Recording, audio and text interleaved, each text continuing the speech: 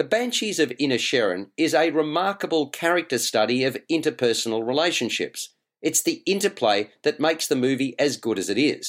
5, 4, 3, 2, 1. Cue music. This is Movies First with Alex First. What does it take to ruin a friendship? Well, we find out in the latest eclectic endeavour from writer and director Martin McDonagh.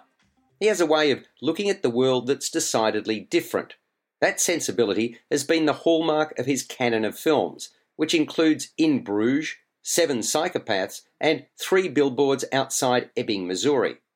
The Banshees of Inisherin continues that trend. Inisherin is a made-up name for where the film is set, namely a small, picturesque island off the coast of Ireland. Pedrick, played by Colin Farrell, and Colm Doherty, Brendan Gleeson, have been lifelong friends. But now, for no apparent reason, Doherty wants to sever the link between them. He wants nothing to do with Pedrick. He doesn't even want Pedrick to address him. It's very unusual behaviour, to say the least, and the island is abuzz. The first question everyone asks is whether the pair have been feuding, and the answer is an equivocal no. So, early on, we do find out why Doherty has decided to ditch Pedrick. But as extraordinary as that is, it's nothing compared to the consequences of Pedrick continuing to engage with Doherty. Doherty is a composer and fiddle player. He goes to extreme lengths to see his wish fulfilled. Pedrick's sister, Siobhan, Kerry Condon, whom he lives with, sees close hand what an impact Doherty's edict is having on her brother, and she doesn't like it one little bit. Beautiful that it is, Inisherin is a lonely and isolating place, and Siobhan sees her life slipping by, so she has an important decision to make. Meanwhile, a subplot involves a somewhat dull resident and drinking companion of Pedrick, Dominic Kearney, played by Barry Keoghan, and his policeman father, Pedder, Gary Lydon. Kearney often blurts out the wrong thing, while his father has issues of another sort. And then there's the island's resident witch-like ghoul, who creeps out Pedrick. The Banshees of Inisherin is a remarkable character study of interpersonal relationships. It's the interplay that makes the movie as good as it is. The acting is top shelf all the way. Farrell is riveting as a man perplexed who just won't let go of his desire to maintain his strong association with his best friend.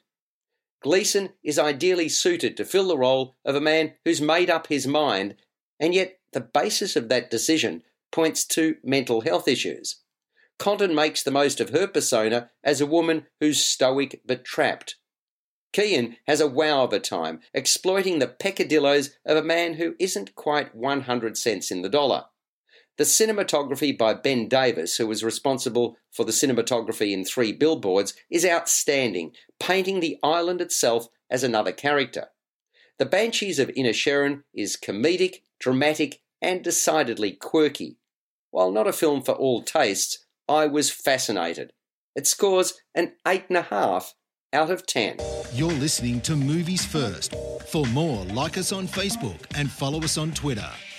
A black comedy focusing on beauty, influences, ostentatiousness, excess, pretension and power, Triangle of Sadness unfolds in 3 parts.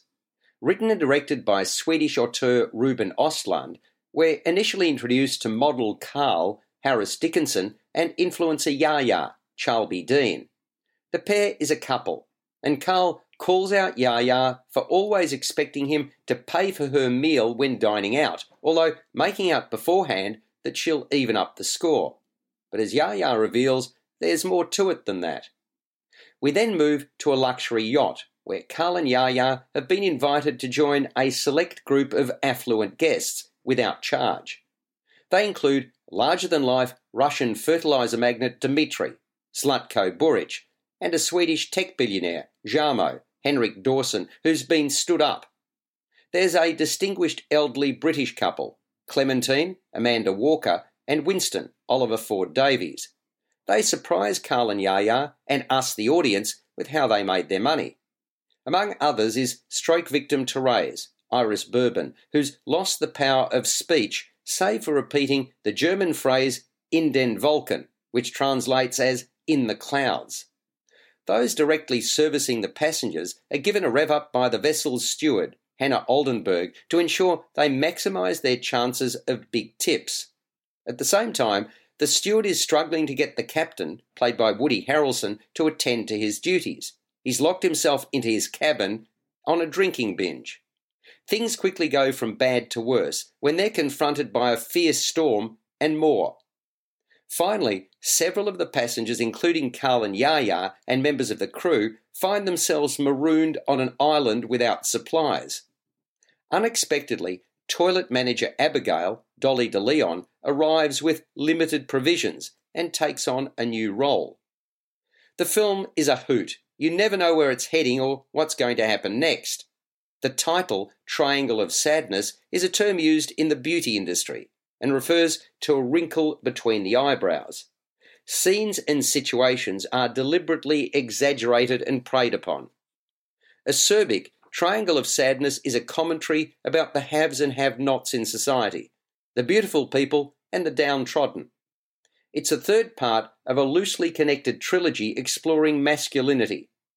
Ruben Östlund started with Force Majeure in 2014 and continued with The Square in 2017. Several of the performances stand out, amongst them Harrelson, who looks totally comfortable as an alcoholic Marxist who prefers a burger and fries to the fancy foods served on board. Burich is unmissable as the unkempt Russian capitalist always out for a good time. De Leon is a surprise packet as someone readily able to take advantage of the situation in which her character finds herself.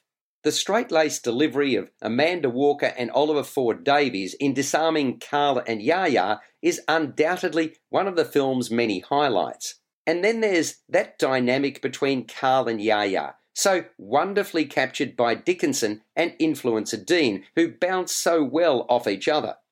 Unfortunately, for rising South African-born star Dean, after making this film, tragedy followed. She died after contracting a viral infection, having had her spleen removed following a car accident in the year 2008. That made her more vulnerable to the risk of serious infection. Triangle of Darkness, like its predecessor The Square, won the Palme d'Or at Cannes for good reason. It's quite a bizarre and unpredictable film that pushes boundaries. It doesn't set a fast pace and will not suit all tastes, but it certainly wins my plaudits for originality and execution. It scores an 8 out of 10. Movies First with Alex First. Lyle, Crocodile is fanciful fun for the whole family. It's lightweight fare that will put a smile on the faces of littlies, their parents and grandparents. It's a live-action CGI musical comedy, a bit of colour, song and silliness to soften even the hardest of hearts. Hector P. Valenti, played by Javier Bardem, is a wannabe big crowd entertainer, the operative word being wannabe. He's a New York City song and dance man with a great deal of front, whose routines have not resonated. After being rejected for the umpteenth time from a television talent show, Valenti is told he needs to kick things up a gear. So it is that the colourful but disappointed character and schemer spots and walks into an exotic animal's pet shop. There, in a cage, he finds a cute, green, infant-singing crocodile, the voice of Shawn Mendes. With stars in his eyes, Valenti takes the croc, whom he names Lyle, home and begins working with him, preparing him for his stage debut.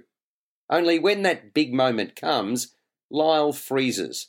The critter gets a massive case of stage fright in front of a full house. As a result, Valenti, who's put his house on the line to fund the show, is forced to move out. But Lyle stays, with instructions to play dead if anyone spots him. In time, an uptight family, the Prims, move in.